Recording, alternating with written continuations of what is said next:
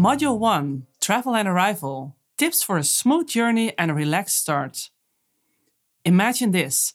You're packed and ready to go, boarding the aircraft to travel to a conference you've been looking forward to. Confident that you've prepared for anything.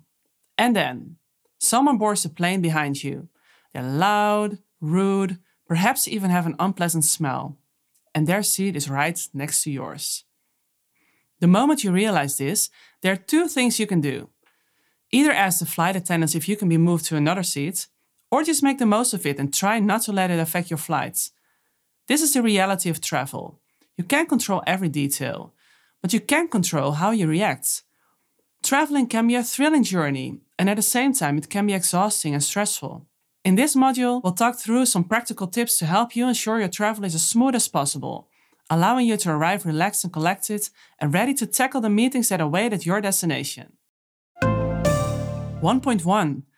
The secret to minimizing pre-trip stress. Whenever you go away for a few days, there are always 100 things to do before you walk out the door. Make sure you finish the key tasks at work, make arrangements for family or pets at home, figure out how you're getting to the airport, etc. And then there's the whole packing your bag thing. I used to somehow always end up doing it the night before, realizing my toothpaste was almost empty, that I left my stack of business cards in the office, or that specific shirt I wanted to wear needed some ironing. But what if you could begin the whole journey feeling relaxed and balanced instead? A much better start for the busy days of the meeting ahead. Especially with the security that you have everything you'll need to make your whole trip as comfortable as possible. That's why I decided to turn to packing lists. I've created a specific packing list. You can check the show notes for a template. This one I use for every conference I travel to. There are items I bring on those trips that I wouldn't bring on, say, a family vacation. My list includes things like my laptop charger, some healthy snacks, business cards, professional clothing, but also comfortable shoes for all the walking, and my exercise clothes, because I always try to check out the hotel gym or do a run in the area. I'm not saying that always works out, but I make sure to give myself the option. And I always pack a bathing suit. There might be a hotel pool or spa treatment in your future, you never know. Another thing I advise you to bring is your own water bottle, which can come in helpful during your meetings as well. Event organizers or venues often offer water refill stations so that you don't have to stand in line with everyone purchasing food and other drinks. I also always bring some vitamins to help me keep my energy levels up, and my favorite, my sleeping mask. There always seems to be an annoying light in the hotel room. The alarm clock, the fire alarm system, or the curtains just don't close perfectly. I like it dark, as I've discovered that really improves my sleep quality. So I never forget my sleeping mask. Check the show notes to see my favorites. If you're listening to this episode on the plane, then you've already thought about the things you needed on this trip. Write them down to save you time prepping for your next trip. Go ahead and make your list right now, before you go on to the next module. You'll thank yourself later. Check the chapters that follow and the show notes for more suggestions on what to pack. 1.2. The key clothing items you'll want with you. When you're standing in front of your closet planning your plane outfit, you might feel the urge to skip your workwear and go for your work from home wear instead. Doesn't a pair of sweatpants sound perfect for a cozy plane ride? But on the other hand, what if there are coworkers on your flight, or even a potential client? When traveling for business, I always feel better wearing something that makes me feel professional. When you picture a business traveler you admire, someone you would want to work with, how are they dressed? Keep this in mind as you plan your own wardrobe. In my case, that usually means a bit more formal clothing than I wear when I'm going on vacation with my family. And my professional clothing is also less likely to have peanut butter fingerprints on it, which is a bonus.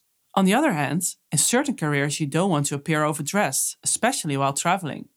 So think about the norms for the professionals in your industry. But do keep in mind that someone who looks like they have it all together is often someone other people want to work with. However you dress, it's a good idea to wear breathable materials like cotton or bamboo. I also always wear clothes that can take a beating. What if your neighbor on the plane spills their drink on your fresh white pants? That's not the look you want to greet new people in. I also like wearing layers. Temperatures on planes can fluctuate wildly. You don't want to be too cold up in the air, but you also don't want to feel sweaty when you land and warm up. And that's not even to mention potential differences in weather between your origin and destination. or destinations where the weather itself changes 5 times a day, like in Northern Europe. One final, maybe weird tip. I find that my cozy shoe slippers make long flights much more comfortable. They're as lightweight as socks, but have a solid sole, and the wool material means they are self-cleaning. Check the notes at the end for my recommended pair. 1.3. Hydration versus bladder. Which wins? Nobody likes to use a plane restroom, squeezing into that small, germy space. Your butt almost touching the sink anytime you turn. You might be tempted to cut back in your usual water intake just to avoid the experience. But healthy hydration is more important. So you're gonna have to steel yourself mentally and just deal with it. Bring a small bottle of disinfectant for your hands and you'll be fine. Not getting enough water is much more likely to make you sick and put you on the wrong footing for the meetings ahead. Did you know that the humidity level in an airplane cabin is only 20% versus the usual 40 to 60% you'll find in your home? And ironically, this low humidity level somehow makes your body feel less thirst. So you're inclined to drink less than usual, but your body still needs that water to keep your energy levels up and prevent headaches. To keep your body and brain humming the way you need on this trip, ideally you should take in about half a bottle of water, or 2 of the airplane cups worth, full of water for each hour of your flight. If you miss some hours because you were sleeping, try to catch up after you wake up. And don't worry, you can hydrate with liquids other than water. Most drinks will do. Just try to minimize your alcohol intake, as that's extra dehydrating. I'm not saying you can't have your glass of wine or beer with your movie. Just make sure that every alcoholic drink is followed by double that amount in water to make up for it. That reusable water bottle I suggested packing in chapter 1.1 of this module will come in handy here. Arrive at the airport with it empty, and once you're through security, you can fill it up somewhere near the gate. And on the plane itself, larger planes also usually have a tap in the pantry where you can refill water. Just ask a flight attendant for help if you're not sure. But there's another very good reason why you should be getting up from time to time. Let's talk about that in the next chapter. 1.4. The secret to exercising discreetly. Do you see yourself doing walking lunges through the aisles or squats in the pantry? I actually have seen people doing this, by the way. Of course you can do it as well, but for most of us that might be a step too far. Perhaps especially if you're sharing your flight with coworkers and clients. But you can keep your body fit and blood flowing without worries of calling attention to yourself. Just standing up a few times throughout your flight, especially during longer flights, already helps. You can combine it with a bathroom break. Even in your seat, you can do some simple stretches to reduce stiffness and prevent unpleasant tingles. Just rotate your ankles, roll your shoulders forward and backwards, or do a seated cat-cow stretch. If you're not familiar with the last one, this is how you do it. Place your hands on your knees and arch your back like a cat. And then roll your spine forward until you are arching your back, like a cow. Easy but effective. No one will ever know you're exercising, but they will see your improved mood and energy levels. That's one tip for helping you ease jet lag. In the next chapter, we'll talk through some more. 1.5. Beating jet lag. Jetting off to an exotic faraway location always sounds great on paper, and it is great. The only downside is you need to deal with a few hours time difference, which can leave you feeling way worse than it sounds on paper. That feeling of total disorientation, when your body is hungry, sleepy, and your head full of fog can make a major impact on your first days in a new destination. Of course, in the ideal situation, you would adjust to the new time zone slowly over several days before leaving. I don't know about you, but that has never worked out for me. I found a few tricks that do work, sourced from the people who know best, the true professionals. I've asked flight attendants around the world what works for them, and one of the most helpful things I heard was the following napping strategy. If you arrive before noon and have the time to take a longer nap, do it. It works best if you do it in cycles of no more than 90 minutes, until 12 o'clock noon at the latest. Some might enjoy nodding off in the taxi when it's safe to do so, but it's so much better when you arrive before 12 and you're lucky enough to have your hotel room ready that you can lie down under those nice crispy hotel sheets.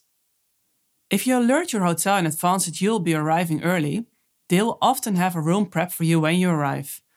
If not, rooms often appear fairly quickly for guests waiting in the lobby for them. If you need to head to the meeting venue directly or have other things to do, try to squeeze in a short nap of 20 to 30 minutes somewhere during the day. Another thing that really helps in reducing jet lag and getting used to the local time is spending some time outdoors. Maybe walk to the venue and see if you can already pick up your badge. Or go out and grab some of those healthy snacks we talk about in the next chapter. Ideally in the sun without sunglasses. Why without sunglasses?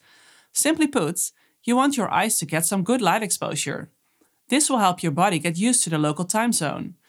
Just about 20 minutes will have a noticeable effect on regulating your biorhythm, giving your body a signal that it's daytime. And what do you do if you arrive afternoon local time and have no time for a short nap? It can be hard, especially when you've crossed multiple time zones. But in that case, the best thing you can do is put on a brave face, perhaps with a coffee or two when you arrive, and make sure you can get to bed early. 1.6 Networking Power Snacks. You know what I always used to do when I first got to my hotel room? I'd quickly freshen up, and then I'd check the minibar for Pringles. Ideally a bar of chocolate as well. I'm not going to tell you that you should never do this, because sometimes it's just what you need, as long as you really enjoy it and feel good about it.